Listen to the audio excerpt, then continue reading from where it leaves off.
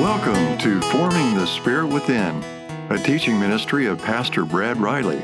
Pastor Brad is an associate and teaching pastor at First Church of the Nazarene here in Wichita, Kansas. He is the founder and director of the Merciful Servants of Christ, as well as the author of numerous articles.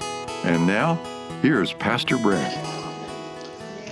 Well, good morning. It's good to see you this morning. I'm sorry that last week did not work.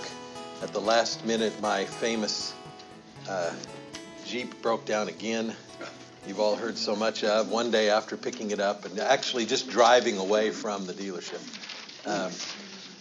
Oh well, the saga of life. But so while and I heard a couple of people didn't get notified, I'm so sorry. We tried to have the office call everybody, and yet there were a couple here.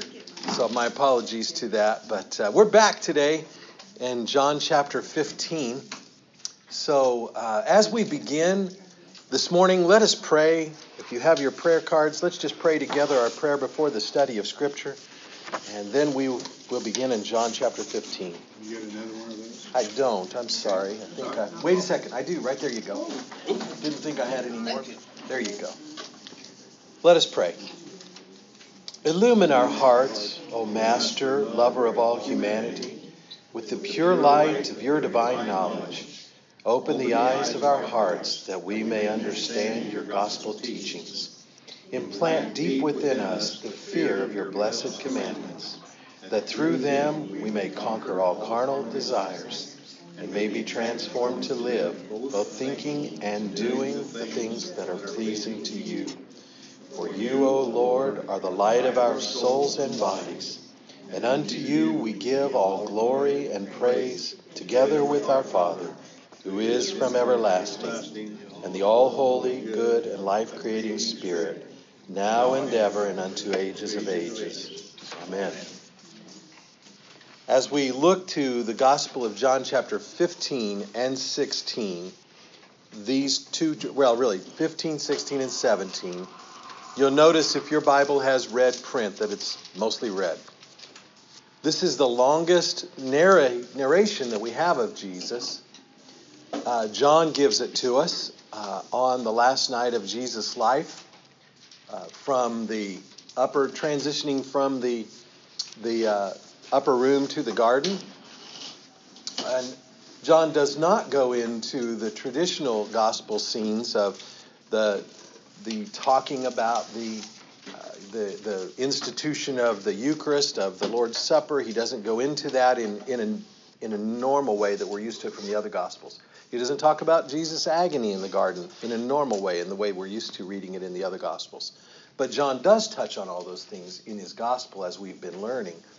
And we started on our last time together just a little bit into chapter 15, but I'm going to go ahead and, because I know several of you weren't here, I'm just going to go ahead and take the whole first 11 verses as a section, because those first few verses that we touched on really do continue in through verses 4 through 11. So let's take that one section of the first 11 verses of John chapter 15, and let's listen to Jesus as he speaks some of the most beautiful words of life into the life of his followers. I am the true vine, and my Father is the vine dresser. And every branch of mine that bears no fruit, he takes away. And every branch that does bear fruit, he prunes, that it may bear more fruit. You are already made clean by the word which I have spoken to you.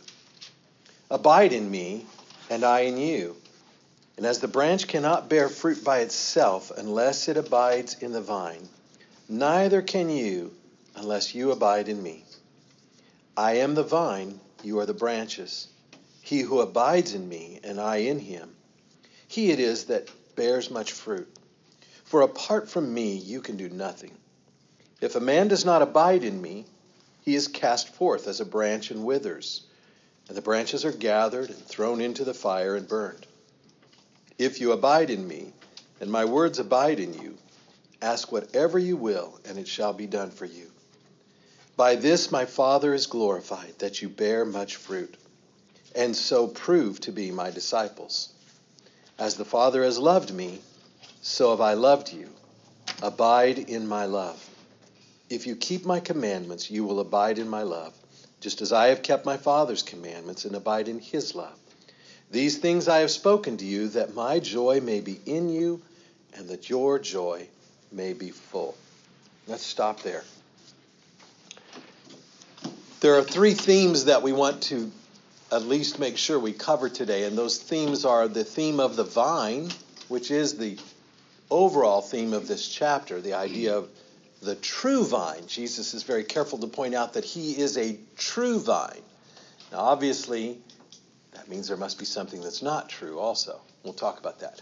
And then this concept of abiding in Christ. Did you hear how many times, as I was reading that you kept hearing the word abide, abide, abide in me, abide in me. Yours might say remain in me. I just kind of love that word abide. It just has this anchored feeling. I don't know. And then the third theme that we want to be sure and touch on before we finish today is this idea of unconquerable joy. Now, that's my adjective in front of it, unconquerable. Your scripture doesn't say that. Jesus just talks about his joy. But what we're going to learn today and make sure we understand is that his joy is unconquerable. But let's go back to the top of the scriptures here and think about the vine. This idea of a vine is a fascinating idea to me. We think of the grapevine, okay? The grapevine is an interesting choice by Jesus because, as we said, he doesn't talk in the usual way that the Gospels do about the institution of the Lord's Supper, which we know is wine and bread. And we talked last time we were together about the cups of wine and the importance of those in the Passover supper. And that idea that wine is the fruit of the vine is very, very important, because that fruit of the vine is what we are all to be about. We also, I think I mentioned last time that the idea of the fruit of the vine was, this is how do you get fruit from a vine? Well, you first have to pick the grapes, right? You pick that fruit, then you have to smash them. And there is that image of Jesus being smashed, if you will, being squeezed and tortured and to bleed. First before you smash them? Well, I don't know. I'm not a winemaker, but by the time the grapes get to my table, there's usually a few bad ones in there, but hopefully fresh off the vine they're not. But whenever I think about making wine, I have no experience whatsoever at it, but I always think of that funny episode of I Love Lucy where she's trampling around in that big old vat, with her bare feet and stomping grapes, and I understand in the old world in Italy they really did that. At least I think that's what I understand, but don't look to me for any expertise on winemaking. But this idea that Jesus was broken and poured out, his blood was spilled, the fruit of the vine was spilled. Jesus wants us to understand that he is the vine. And what is the vine? The vine is the very source of life. Okay? He goes to great lengths to discuss the relationship between branches and vine. Branches and vine. Well, where does the fruit grow? It grows on the branch, okay? As it branches off, there's a main vine, a main stalk, if you will. And then it vines out and branches out, and there's fruit hanging from these branches. And so he goes to very clear, kind of at length here to talk about this relationship between the branches and the vine. And he wants to be sure that we understand that our role here, his followers, he was speaking to them, but he's speaking to us, okay? We choose to be followers of Jesus, therefore what applied to them applies to us in our Christian life. And he wants to be sure that they understood that there is no life outside the vine. You pick a branch off the vine, what happens? It dies. It's going to die. It might look pretty for a while, right? We do that with cut flowers all the time. They look pretty for a while. You keep them in water, they look a little pretty a little longer. But eventually, they're going to die. Anything cut off from its life source dies. Human beings die. We all die. But Jesus is very careful, and one of the things we've been learning carefully through the Gospel of John, especially if you'll think back to chapter 5, is that as human beings, as the creation in the image of God, we don't really die. Our body dies for a while, but even it gets resurrected in the end. But we don't really die. Now, we do really die to ourselves, okay, to our will, if you will, but we don't really die. We lay down our bodies and we are translated in spirit and soul to the ever after. We don't know all of what that looks like, but we know that that is called eternal life. Be a great study for another time to just kind of talk more about heaven and all the things that might look like. But for now, I wanted just to remind you that Jesus is very careful to say, if you don't remain in me, if you don't abide with me, you will die. In fact, the cold hard truth is that not every branch bears fruit, is what Jesus is saying too. Because he describes some branches that don't bear fruit, doesn't he, in this real vine. And what happens to branches that don't bear fruit? They put in the fire and burn. Well, they're pruned first. Oh, yeah. Okay, they're pruned. And what's pruning? Cutting them off, right? And why is it important that the vine be pruned? What does that do for it? Besides, that branch isn't taken away and it's not bearing fruit, so let's take it off. So the dead don't take away the life of the others? Yeah, so a branch that's not bearing is still sucking nutrients out of the vine, right? I mean, it's still got green leaves on it. It's still alive, but it's sucking nutrition and it's not producing anything. Yes, back here. Luther. If you prune the branch off at the wrong time of year, it's proof of that. A grapevine, it will drip, drip, drip. Interesting. All of that nutrient is going out of the ground. If you prune it at the wrong time, so there's a time when it needs to be pruned, huh? That's good. It's good to know. What'd you say, Sylvia? It spilled out. Yeah, it spilled out. So, and I don't know much about pruning. Everything I've ever grown that needs to be pruned, I've not done a very good job at. Roses. I've never grown grapes. My mother grew grapes, but I know grapevines are kind of famous for getting unruly. They just kind of grow all over the place, don't they? You drive by a vineyard, which we have a precious few in Kansas, but I did a wedding once at a vineyard here in Kansas, and I just stood there for a while and studied and looked at the rows, the nice, neat rows of vines that are planted and the trellises that they're trained to grow on. And as they're pruned, they're wrapped and they're trained to grow, and they just look so nice and orderly. And I think there's an analogy there. I'm sure that this vision was coming to the disciples as they're hearing this, because lots of vineyards in the Middle East, and they grew up around vineyards. That was the staple of the Middle Eastern diet, was to drink wine. Water was sometimes far and few and precious in between, and you could take water and mix it with wine, and in that process preserve the water. You could make wines of varying strengths. They didn't necessarily always have all their wine wasn't as strong as we like to think of it sometimes. Scriptures do talk about things like strong drink as opposed to everyday drink and wine and things. But this was an image. He's talking to them in ways that they understood. This was a very common metaphor to them. And they all probably grew up thinking, wow, the vine gets... So when a vine gets unruly, that's usually a sign that it has lots of branches that are not bearing fruit. Okay? And those, you just have to prune them or you end up losing the whole thing. So he has here, Jesus is being very careful to say, I'm the vine, you're the branches. He who abides in me, is verse 5, and I in him, he it is that bears much fruit.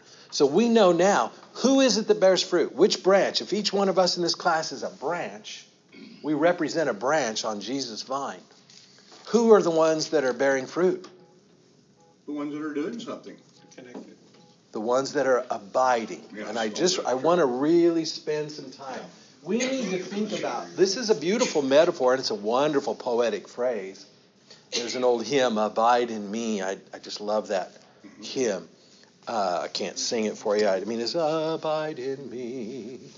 Fast falls the evening tide. Some of you know it, yeah. I mean, that's just beautiful. It's a beautiful hymn. I never can think. I can only get past the first line and I forget the words, So I like to make up my own words when I go along. I do that with songs all the time, and I'll be sitting in the car singing and make up my own line instead of just stopping and our daughter or somebody or sometimes, that's not the way that goes. That's why, just in my heart, I'm just singing a melody. The old hymn of bringing in the cheese. And making up things.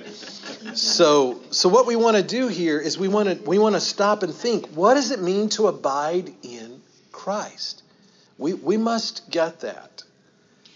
John Wesley. Go ahead. John Wesley gives reference to John 6:32. Okay. And it says, Jesus then said to them, Truly, truly, I say to you, it is not Moses who has given you the bread out of heaven, but it is my Father who gives you the true bread out of heaven. Yeah. So abiding in him, I would say, would be feasting on the bread from heaven. Feasting on the bread from heaven. And John 6 is the parallel chapter to this chapter. John 6 is where he talks about the bread that we think of as the bread of the Lord's Supper. John 15 is where he's really bringing us the vision of the fruit of the vine, the cup, if you will. So John does deal with these images. And in this fruit of the vine and this bread of heaven that he talks about in chapter 6, that we know as the Eucharist, the Thanksgiving meal. Remember that Eucharist is a Greek word for thanksgiving. This is the word the earliest Christians applied. When we say things like the Lord's Supper, Holy Communion, those are not early church terms. They spoke Greek, and Greek was the Eucharist. That's what they did. Every time they got together on the Lord's Day, they shared the Eucharist together. We see that in all the writings of the very earliest writers of the early church, in the historical writings. And they talk about it in such a way that it is truly a life-giving force. And this is part of the mystery. This is part of the mystery of God. He's still nurturing us today, 2,000 years later, when we share that beautiful sacrament, that beautiful Eucharistic sacrament. It's nourishment to our souls. It's a part of abiding in Christ. Sometimes we're tempted to just think abiding in Christ means I have faith, I believe. I believe, so I'm abiding. But I want to transition us into thinking, if we're really going to grow from this time of Bible study, I want us to be changed. I want Bible study to transform us. The Apostle Paul says in Romans that we must be transformed by the renewing of our minds. So while we're not really reading Scripture prayerfully this morning, like you do in prayer languages of Scripture, we're reading it for study. We're trying to study it for all it's worth. We want it to transform us. And perhaps the greatest thing that we could learn this morning to be transformed in Christ is to figure out what it means to abide. Now, some of you know that I'm kind of been teaching a parallel class because I didn't plan them to be parallel. But on Wednesday nights, I've been teaching a class on prayer. Okay? Some of you are in it. And we've been about 5 weeks in that, I think, and there's one more week left in it. And we'll repeat it again someday. I've been recording them too. I haven't gotten it, only one up on the podcast, but eventually, pretty quick here, we'll get the rest of them up. But in that discussion on prayer, what we're learning, especially in this idea of petitionary prayer and intercessory prayer, is we're learning that we are abiding in Christ. Last night I read from a passage from Andrew Murray, a famous minister of the 1800s who wrote prolifically on the subject of prayer. And he talks at length about abiding in Christ. To learn to pray is to abide in Christ. Okay? And then out of that prayer life, if you will, flows the fruit of our lives. So, what is the fruit of our lives?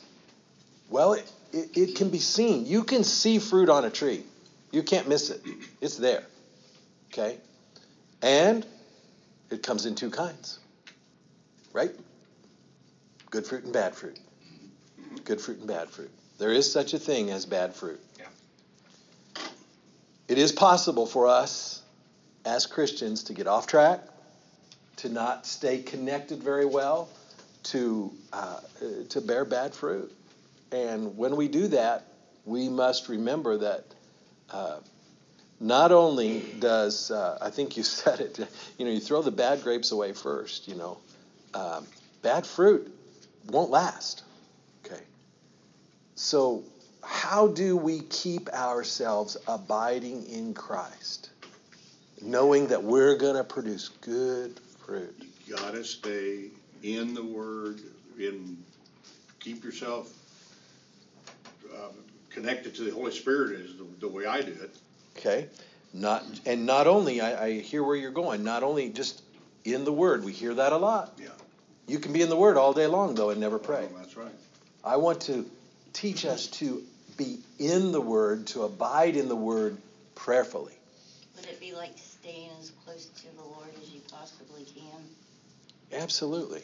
So close that you're constantly talking to Him. You're constantly thinking about Him.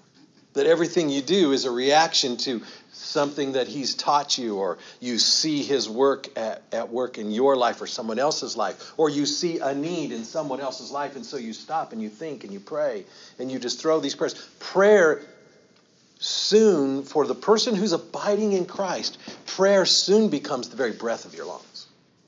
You see? Not just, that's something I got to stop and do. Darn, I didn't do my prayers today. I didn't do my prayers or whatever. Or we're all together, so guess what? We're going to pull out this prayer card. We're going to read our prayer before we... Prayer eventually becomes the very breath of our lives. That's what Jesus wants us to hear. That abiding in Him is. Yes. I don't know all, but it says, if you abide in me and my words abide in you. So He's got to be in us too. Yeah, that's right. So if we're abiding in Him, He is in us. It says if we get into the Word and hide the Word in our hearts, then we won't sin against Him. It says, yes, in verse 7, look at verse 7 with me. If you abide in me and my words abide in you. Mm-hmm. Okay. Earlier, Jesus has said several times, I'm in the Father and the Father is in me. Amen. This idea of a reciprocating place of being. I'm in the Father and the Father's in me. That's part of the mystery of the Holy Trinity. How are they one, but yet they're separate? Well, it's kind of like us. How are we in Christ, and how is Christ in us? It is a mystery. I see a question back there. I'm not going to sing that. Well, you sing it out. We won't know it unless you sing it. If you abide in me and my words abide in you, ask. Yeah, that's a scripture that we just read that scripture. How does the song go? I'm not thinking of the song. And my words abide in you. I'm not. Okay. Well, I believe you. It shall be given. Oh, please. I believe that song is born. I can't think of the tune. I can't think of it. I'm sorry, but I do. That's taken from this very scripture. I can't think of words. Sing it out if you know it. Abide with me. Well, that's the old hymn I talked about a minute ago. Yeah. She's thinking of a different one. Yeah, she's thinking of a different one. A more contemporary song, I think you're thinking of than the old hymn. But you get this. You get the idea. Jesus says very poignantly that apart from me, this last part of verse 5, apart from me, you can do nothing. One of the challenges we have in our humanity is that we can very quickly and easily think that we can do a whole lot. Now, I'm famous for saying we think we can put a man on the moon. We think we can do anything, But the truth is, we can do nothing. That's right. That doesn't come from God. Yes, Debbie. Well, a story comes to my mind. It was a long time ago. I can't even remember. We kept some kids that came up for some reason. And along the way, they saw these big apple trees. And they were relating this story to us. They said, we got to stop and pick some of those apples. And they got out of their vehicle and they ran over to the tree. to find out that it's hedge balls. Oh, thought they were green apples, huh? And my thought was, I don't want to be mistaken for something that I'm not. Yeah. That when they run up to me, I want them to find the fruit, not the hedge ball. You want them to find good fruit. Right. That's right. That's And excellent. Anyway, that just came to my mind. That's about good. these kids. That's good. We laugh about hedge balls all the time. Yeah. You know what hedge balls are good for, don't you? Oh, yeah, it'll keep bugs out of your basement. That's what I hear. It works. It works? Keep crickets, I yeah. think so. Absolutely nothing. I used to hate hedge balls. We had a hedge tree, and they were a nuisance to have to pick up and mow around and things. And then someday, On one night, there was a hedge ball all over the street. one day somebody told me, put them in your basement. Well, if you have a carpeted basement, you don't want to, because they ooze this stuff that's really yucky. But that's if you have them somewhere near maybe the outside of the foundation or something, would probably be good. So even things that look bad sometimes have a good thing. Everything Christ created is good, right? Everything Christ created is good. Even crickets. Even crickets.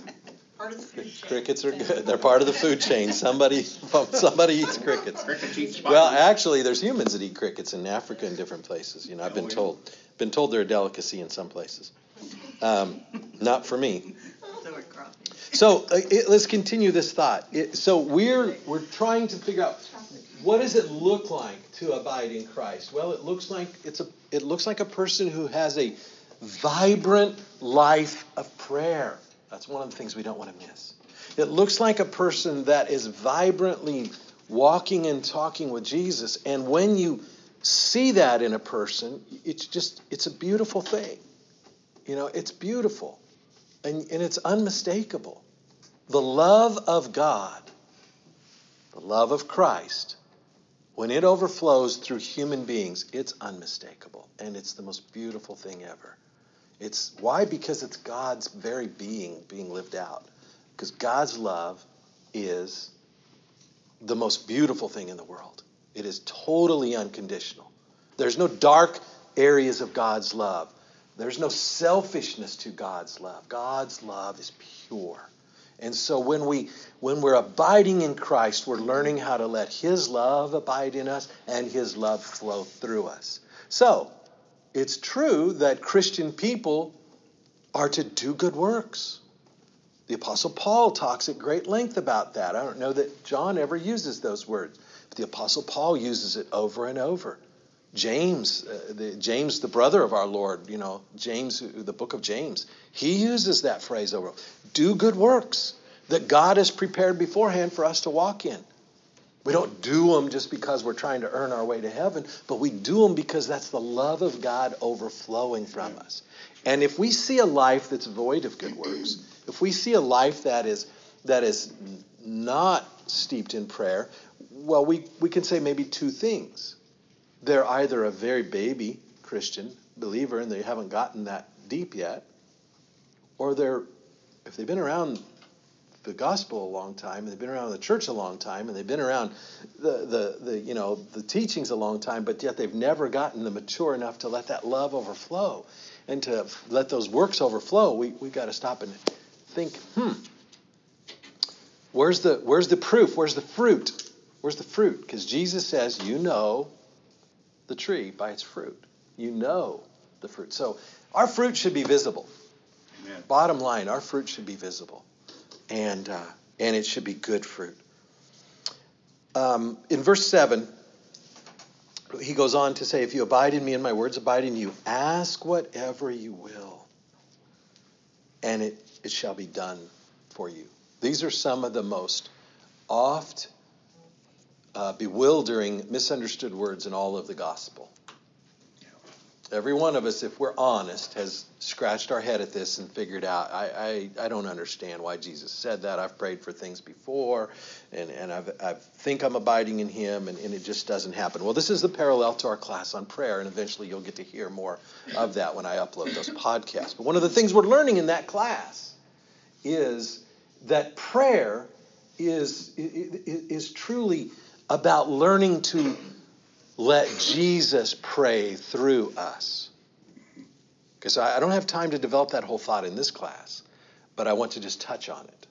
because it's part of the abiding in Christ, is that Christ truly wants to pray through us.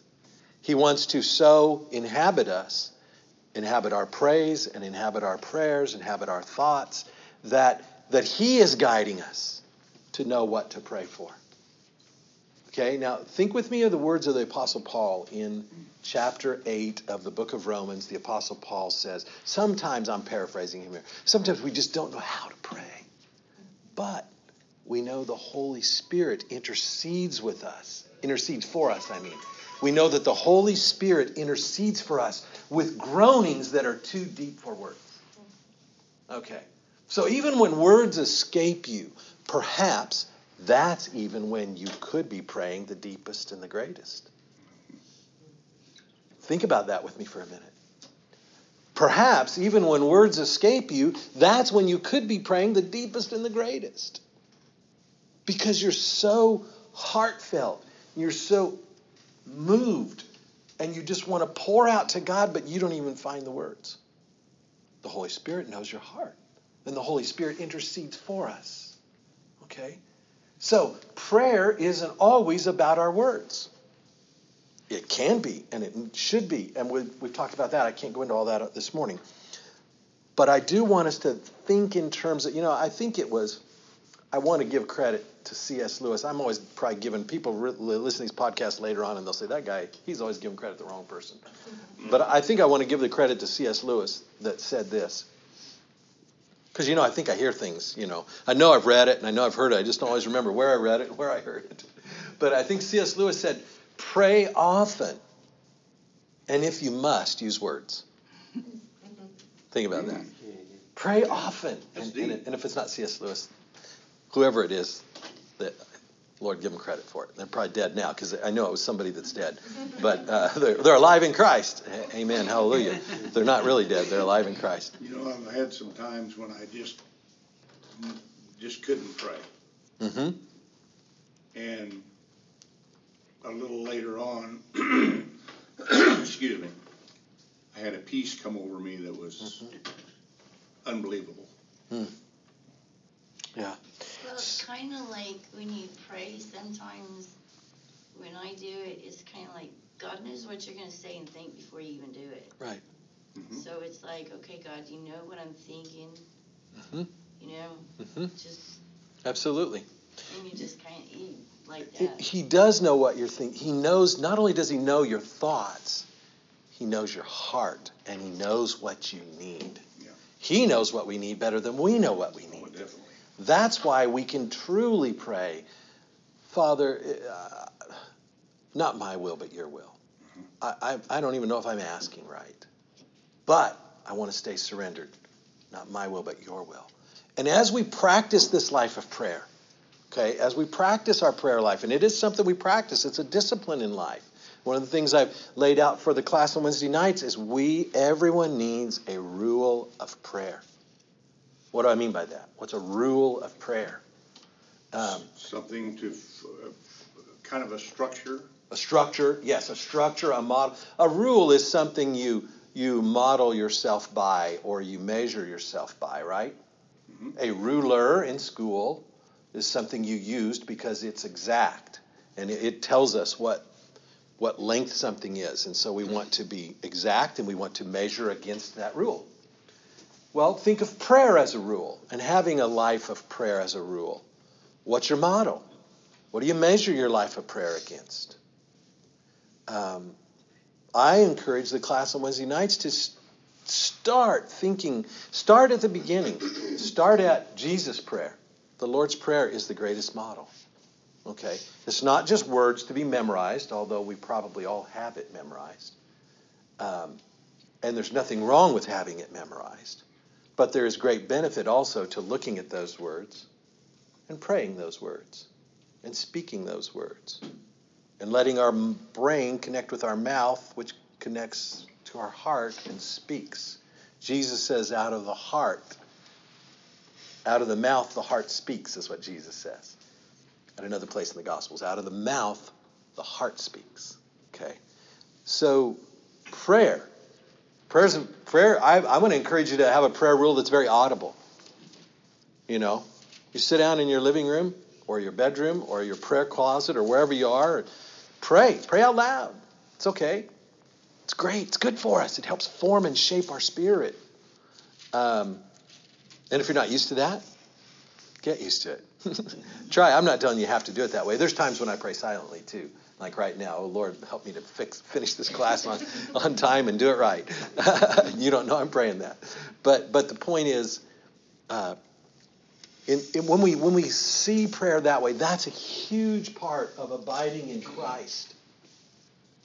If you can look at yourself this morning and say, and you don't have to share, this isn't confession, but if you can look at yourself this morning and say, my prayer life is woefully lacking. I just haven't. Then the Holy Spirit's tapping on your shoulder this morning. And he's calling, he's tapping on the door of your heart. That beautiful picture of Revelation 3:20 of Jesus knocking on the door. That was written to believers. Jesus wants to come in fully and sit down with us and dine with us and eat with us and sup with us, as the old phrase goes. Share that Eucharistic meal together. The source of life is Jesus Christ in all his ways to abide in us. So develop a prayer life. If you need to start with the Lord's Prayer, start with the Lord's Prayer. You can never get away from it, and it's a part of what I have some ancient prayers that I use. I love written prayers. I love the written prayers of the ancient church. I love the written prayers of many of the saints of the ages. I'm telling you, they're powerful. So I love the written prayers of many of the old liturgies of different churches. And I borrow them from lots of different churches. I pray Psalms a lot. The Psalms are prayers, absolutely. The Psalms should be incorporated into our prayer life. So my rule of prayer, for instance, begins with praise. Every rule of prayer should always begin with praise. Okay? Our Father, who art in heaven, hallowed be your name. Jesus started with praise. Okay? Now, so as we begin with praise and we work through, then we begin to work through, after we praise for a while, we begin to have some prayers that guide you through petitions.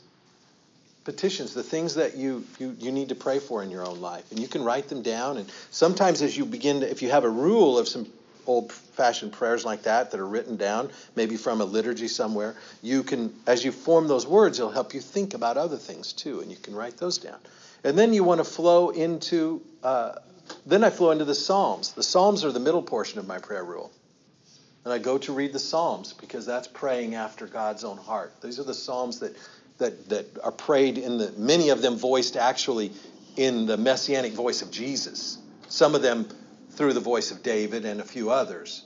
But many of the Psalms are actually given in the spirit of Jesus praying as Messiah to come someday and the things that will be fulfilled.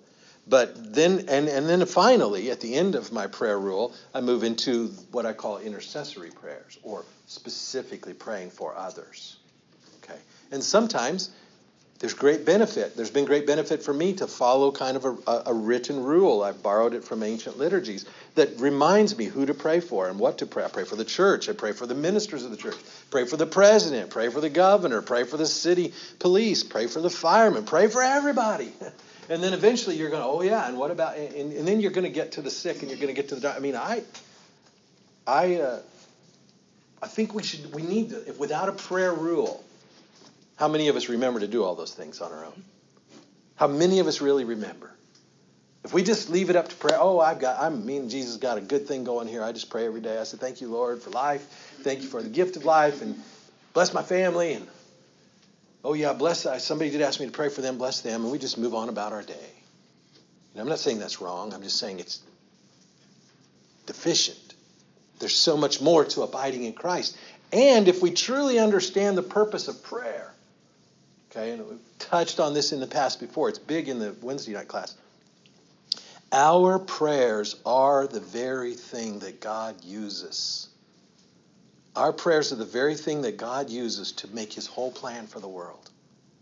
When you get that,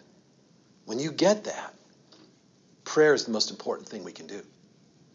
It is the highest, greatest work that any Christian can offer. That's problem with the United States. They took away prayers, so it's just kind of... Well, you know what? They took away prayer in the school and a lot of the government, but they can't take it away from you. Well, that's true. You know, they cannot take it away from us. And, you know, one of the things we have to get used to as Americans, and I love my country. I'm very patriotic. I love my country. But you know what? Christianity wasn't born in America. Christianity was born in a world where there was an emperor, and he wasn't a very nice guy. And they didn't have a Bill of Rights. And they didn't have freedom, quite frankly. But yet Christianity flourished. And it's time us Americans realize that. I'm not down on America. I'm never going to preach down. I love America. I want America to grow. I want America to change. I want America to flourish. But mostly I want America to flourish in the spirit of Jesus Christ as good, loving people. Because one of the reasons I do love America is that it is because of our freedom that Christianity can flourish. It's very difficult for Christian faith to flourish. Look around the world today in dictatorships and places where it is difficult. So I sometimes wonder if it might have been a gift to Christians if prayer was taken out of schools, because with our equal rights, had it not been taken out, our children would be listening to Muslim prayers, to Chinese prayers. We would have to equally have every kind of prayer, so it might have been a gift. that's an excellent Yeah, point. If you go to That's Japan, an excellent point. you don't have American prayers like you do Japan prayers. But they would have been here, perhaps. But knowing America, and where we are today in our equal rights, I think where we are today, you're probably right, it would be. Yeah. And maybe that would have to overflow into satanic prayers. And maybe that would have to, could be all kinds of things. You know what I'm saying? So, but the one thing they can't take away from us is they can't take away our own opportunity to pray wherever we are. Okay? Taught my children, we taught our children, they can pray in school silently. Just pray. You can pray all day long. That's one of the things we've tried to pass on to our children. You can pray about everything in your life, no matter where you are. Nobody can take that away from you. So that leads me sort of into this third theme that I want to get to before we run out of time today. Let's see how Jesus gets us there. Last comment I want to make on verse 7. What does he really mean by, if you abide in me and my words abide in you, ask whatever you will and it shall be done for you? It's not a credit card on the bank of heaven to get whatever we want. Okay? It's not. It is learning to think God's thoughts after him. And if he is the one that placed in your heart to pray for that, I guarantee you it'll happen. Okay? So that if I walk up to somebody and I know God has told me, I want your prayers for that person specifically to do this, it's going to happen. His will be done. Amen. Okay? Right. Now, the question is, am I close enough with the Lord to know just what that request is? Am I listening enough to the Lord to know what that request is? That's awesome. What's awesome? What you just said. Well, I don't know what I said, but what's so awesome? Because I'm not reading from a script up here, but... To be that close to God, to know what... Yeah. Oh, you're right. That's awesome. I'm not saying I'm there. Okay. Oh, how I wish I were. Yeah. But I want to get there. I want you to get there. I want us all to, because when we get there, guess what? Our world will change. Our church will change. Our communities will change. Our homes will change. Our world will change. That's the transforming power of the gospel. I am getting better. And we all have to, but it's not going to happen if you don't have a rule of prayer and you don't That's start right. getting to it. So that's the prayer that will always be answered. That's what Jesus, every time Jesus said, he says it different way in different parts of the gospel. Ask whatever you will, it shall be done. Ask in my name and it shall be done. Doesn't mean because if I say in Jesus' name, boom, that's some magic tag and it gets done. That's not what he's talking about. Can a rule of prayer be everywhere? What do you mean everywhere? Well, like you don't have to specifically Yeah. pick a place. It's just everywhere you go. Yeah, absolutely. So, for instance, when I speak of the rule of prayer, I'm talking about what the early Christians got their prayer life from the Jewish people. Okay, because they were Jews. The Jewish people had prayers at appointed hours. Okay, 6 times, if I remember right, and I'm not an expert at all that, but there was appointed hours, okay? And if they lived in the temple or they were a Levite or whatever, they would go to pray at the temple, but they did it from wherever they were, okay? Now, enter Christian faith, early Christianity. They're carrying on this Jewish practice of praying at hours. It tells us in the book of Acts, chapter 4, when Peter and James and John are walking, I can't remember what hour it is now. Was it it says right there in chapter 4, it was at an appointed hour, they're walking into the temple. What are they doing? They're going in there to pray. Because they're in Jerusalem and they're going to pray in God's house. And that's when they meet the guy that's there, and Peter heals him and says, silver and gold I don't have to you, but what I have, in the name of Jesus, rise up and walk. Let me tell you, Peter couldn't have said that before the cross and before Pentecost. Right. But after the filling of the Holy Spirit, he's walking in the power of the risen Christ. He's walking in the power of the Holy Spirit. And he sees a guy and he says, rise and walk. Man, whew, that's Jesus praying through him. Now, so what's really powerful about that rule? Yes, it's everywhere, but you need to start with places. So morning, evening. In fact, if you really want to get serious about it, morning, midday, evening would be excellent. Okay, there's certain prayers that I've adapted for morning. There's certain prayers that I've adapted for evening and bedtime. When I say evening, could be bedtime, could be something like that. And there's certain prayers that I love to pray mid-afternoon around 3 o'clock. I call midday. And those are the prayers especially that I believe are honoring to Christ in the hour in which he was crucified. These are things that you can find. Just Google online. You Google things like rule of prayer, morning prayer, evening prayer, midday prayer. You're going to pull them up. And yes, many of them come from the Catholic Church. Many of them come from the Orthodox Church. But they're also found in the Episcopal Church, and they're found in the Lutheran Church, and they're found in any church that understands its ties to the Ancient of Days, to the ancient Christianity, okay, which we're supposed to have. We're not a church that was just started in 1895 or 1908. Read our history. Read the front of the manual. We claim to be a part of the one true Catholic and Apostolic Church, the one holy universal church handed down through the ages. Reformed, yes, but handed down. We cannot just separate ourselves from the vine, okay? The vine's always been there. Any church that tells you they don't want anything to do with the historic church, check them off the list, okay? Because, well, then where were they living for 1,500 years or 1,800 years, okay?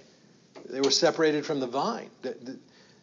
God didn't wait till the year 19-something or 18-something or 15-something to plant a new vine. The vine of Jesus Christ has always been planted. It's called the church. His body, he is the church. And it's been in succession always and always will. And Jesus, by his own word, says the gates of hell shall not prevail against it. So, leads us to this thought of his love. As the Father has loved me, so I love you, verse 9. Abide in my love. So not only abide in my words, abide in my love. See, if we soak up his words, we soak up his love, we abide in him, it can't help but transform us. And as it transforms us, it flows to the world around us, the others around us. And then he says in 10, if you keep my commandments, you will abide in my love. What does it look like to abide in Christ? If I could draw you a picture right here, beside those words abiding in Christ, it looks like keeping his commandments. It's impossible to abide in Christ unless you keep his commandments. Okay? They're the same thing. The keeping of the commandments is the abiding in Christ. Well, what are his commandments? Love God with all your heart, with all your soul, with all your mind. And love your neighbor. And love your neighbor and love everyone. As yourself. Okay? You've got to have this. I want you to see how this is all woven into a tapestry together. Faith in Jesus Christ is not, the modern world has made it the word I'm looking for here is an intellectual thing. It's not only an intellectual assent. Okay, I believe, now I have faith. It is a way of living. It is a way of breathing. That's why James says, you show me your works and I'll show you your faith. If your faith isn't working, breathing, living, doing, acting, loving, you got a dead faith. You may have it in your brain that you think you believe, but it's a dead faith. And be careful of dead branches, because what happens to dead branches? They get burned. They eventually get gathered up and thrown away. God is merciful, always merciful. It doesn't say that he necessarily gathers them up right away. But eventually he's going to gather them up and throw them away. That's right. We really threw ourselves away. God doesn't throw us away. God never throws us away. We throw ourselves away because we have free will. We choose to separate ourselves from life. Nothing, and here's where I come to the joy, unconquerable joy. Here's the good news. Nothing can separate you from the vine except you. That's right. Nothing and no one, no power in hell, no scheme of man can ever pluck me from his hand, the song says that we sing in church some days. It's kind of a modern day hymn that was written. Okay, I forget the name of it, but you know that verse. You can hear it, right? No power of hell, no scheme of man can ever pluck me from his hand. But I can step right out of his hand if I want to. See, nothing can separate us from God's love. Nothing can separate us from his joy. And so Jesus is saying all of this because he's saying, these things I have spoken to you. This is verse 11. These things I have spoken to you so that my joy may be in you and that your joy may be full. Amen. Joy of Jesus Christ. The joy of Jesus Christ is the joy of God. It's the life of God. And we've been called to participate in that life. And he wants to plant it deep within us. And so therefore, Christians should exude joy. It should just flow from our beings. We should be the most joyous people in the world. Yeah, we're human, and there's times when we're not joyful. Just ask my wife. I'm not the most joyful person 24/7, 365 days a year, because I'm human. You're just too busy. But I want to be. But I want to be joyful. I want to be joyful. And when I get to spend time with you like this, it makes me joyful. Okay? No matter how much more business I have to do today, it makes me joyful to spend time talking about God's love and his word and his joy. So yes. But, I mean, I know everybody's busy, but you're swamped. But he's still joyful. Well, thanks, but I really feel that. He's a joyful person, even though he's swamped. it's because we have to come to a place where no matter what our circumstances are, we have joy. Joy is not, we think, especially we Americans, we think that joy is equatable to happiness and surroundings. I can be joyful and be unhappy. Oh, yeah. I could, when my loved one dies, I'm not happy. That's right. But I'm joyful to know that they are in Christ and that they have life eternal and that I will see them. You see the difference? Yep. Joy isn't happiness. Joy is much greater than happiness. Joy transcends our circumstances. So no circumstance can ever separate us from the joy of Jesus Christ. That's right. So maybe that little children's song is right. I got the joy, joy, joy, joy down in my heart. When you get it rooted down deep in your heart, and nothing's going to pluck it away unless you decide to throw it away. And how do we throw away the joy of Jesus? By forgetting to practice our prayer.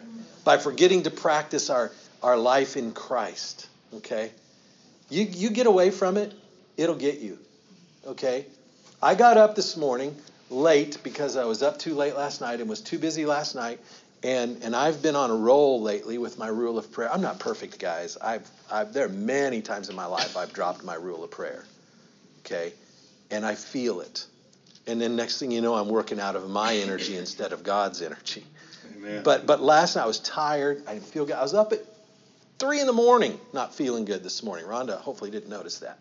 But I was, from 3 to 4, I was awake, So I was praying and reading and praying. And by the time my alarm went off, every day at 6:30, my alarm goes off every day at 6:30. Unless I have to get up earlier. I have some 5 o'clock appointments, 6 o'clock appointments, so I get up at 5 some days. But 6:30 every day my alarm goes off. And my rule of prayer is to get up and pray through that rule. Okay? To open my Bible and my prayer books or the different things I use and just pray through that rule and just begin my day that way. And this morning it was like, okay, I touched the alarm and I hit snooze and then I hit dismiss, and I just stayed. Because by then I couldn't go back to sleep for a long time, but I finally did. You know how it works. You finally do, right? Before you have to get up, right? And so then I'm laying there, I'm tired. So then I get up and I'm like frantic. I'm probably not a real joyful person. I got to go. I got a lot to do, and I make my decision. Am I going to take time to do my rule of prayer? Well, I made a decision. I knew I had to finish writing. I'm doing a funeral service for Sandy Culver's, if you remember him, pray for him. Brian Ellington. Brian is Sandy Culver's son-in-law, Brian. They live in Washington now, Brian and his wife, Tiffany. And Brian's father died, and he's asked me to help him with a funeral service this afternoon. And, Brian's just like, it's him and his brother. His mom's gone. His dad's gone. His younger brother died. Now it's just him and his brother left. And so pray for them if you think about them. But we'll do that at 3 o'clock this afternoon at the Downing and Leahy mortuary. But I still had notes to work on for that funeral this morning. I still had some. I cannot come teach here without going through all this. I don't have good enough recall to be able to just get up here and do this without going through this for quite a while. And so I'm like, okay, do I have time to pray? Do I have time to pray? And so I made a decision. You know what my decision was? Pray at Starbucks. Okay? So I went to Starbucks. And I got a nice big cup of coffee with caffeine in it. And I sat down, and the first thing I did was open my prayer books. And I started praying and reading my devotions. And I said, I'm not going to work on the funeral. I'm not going to do it. So it was a little out of my order. But still, I said, I can't do it. I can't do it without. And that's just, I'm not trying to brag, because believe me, if you could see, if I had to turn in a log to you of the times I've done it and the times I haven't, I'd be pretty embarrassed. But I want to, and let that. But the road to hell is paved with good intentions. Isn't that what my mom and dad said? Did your mom and dad say that? Yeah. Yep. So good intentions won't get us there. Let's pray our rules of prayer. How did you say that again? The road to hell is paved with good intentions, or what? Yeah. I don't know who'd give that credit that one, so I just give credit to my mom. Credit when we do the best that we can do. Well, okay, now that reminds me of another saying I'm going to give credit for. See, my daughter, I think, thinks she laughs probably at all my little sayings, and they're not original with me, and I don't know if any of them are original with me. I just repeat them. But I tell her over and over lately, as we're going through this college experience together and trying to encourage her, and things get hard, I tell her this one is my favorite. Is all you can do is all you can do, but all you can do is enough. Oh, that's not me. That was actually that's written. That's the title of a book, and it's a book written about. It's a book written about life, but it's specifically written by a guy who started a multi-level marketing system, of all things, not Amway. Okay, it was a life insurance multi-level marketing system known as A.L. Williams back in the 70s. It's still in existence. It's other things now. It's got a different name, but his name was Art Williams, and he wrote that. And it's about his own personal life struggle to figure out how all you can do is all you can do, but all you can do is enough. And so I you know what? I love that phrase, because if you're really doing all you can do, it is enough. But just be sure you're doing all you can do, right? In God's strength, not in ours. Okay, to cooperate with the Lord. Well, we're up to, man, am I going to end on time today? 11:59, wow. Okay. Well, I was just going to ask if you all would pray for a friend of ours, and Brad had mentioned it Sunday morning. Sure. But a dear friend of ours, her sister passed away, and she was 55 years old, and she's been battling cancer for 12 years, and it had moved in her face. She had tumors removed, and then they grow back and removed, and she ended up losing one of her eyes, and her face became deformed, and she from suffered all the greatly. surgeries, she had cancer in her hip, and then it went into her brain. And anyway, her service is Saturday morning, and just remember her husband and her kids and grandkids. Amen. Such an example how she suffered. Oh my, yes. Still didn't hide away. But didn't. She became disfigured. That's right. She still was a witness for Christ. Amen. Yeah, Amen. Something else. We just saw her a couple of weeks ago, and That's right. just such a testimony. We saw her. Yeah. Suffering is redemptive if we will let it be. Jesus suffered greatly. greater than anyone ever. But it's because of his suffering that we're redeemed. And others may find his redemption if we suffer in that spirit. So when suffering comes, don't go looking for it, but when it comes, embrace it and allow the Spirit of God to help you suffer in the Spirit of Jesus Christ. That's called redemptive suffering. And others will see, just like we saw in Lori's life, others will see and they will see Jesus. They will see. So we'll remember that in our prayers. Remember the Ellington family. Thank you for coming today. Good to be with you. Let's pray. Dear Father in heaven, these families, the Ellington family and the Hoppick family, are heavy in our hearts today.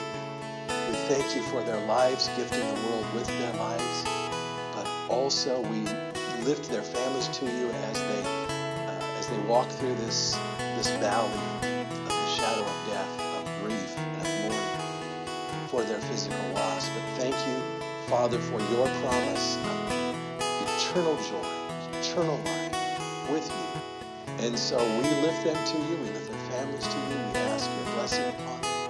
We thank you for this time in your word this morning. We ask that you would just cover over anything I've said that might be misleading or wrong, and help us all to grow, to learn to truly abide in you. And we shall give you all the praise and all the glory to you, Jesus Christ, the Son of God, who lives and reigns with your Father and the Holy Spirit, one God, forever and ever, unto the ages of ages. And all God's people said, amen. Thank you all. This has been Forming the Spirit Within. I'm Roger Culver, inviting you to tune in next time as Pastor Brad opens God's Word, helping us to form the Holy Spirit within us. Until then, may grace and peace be with you.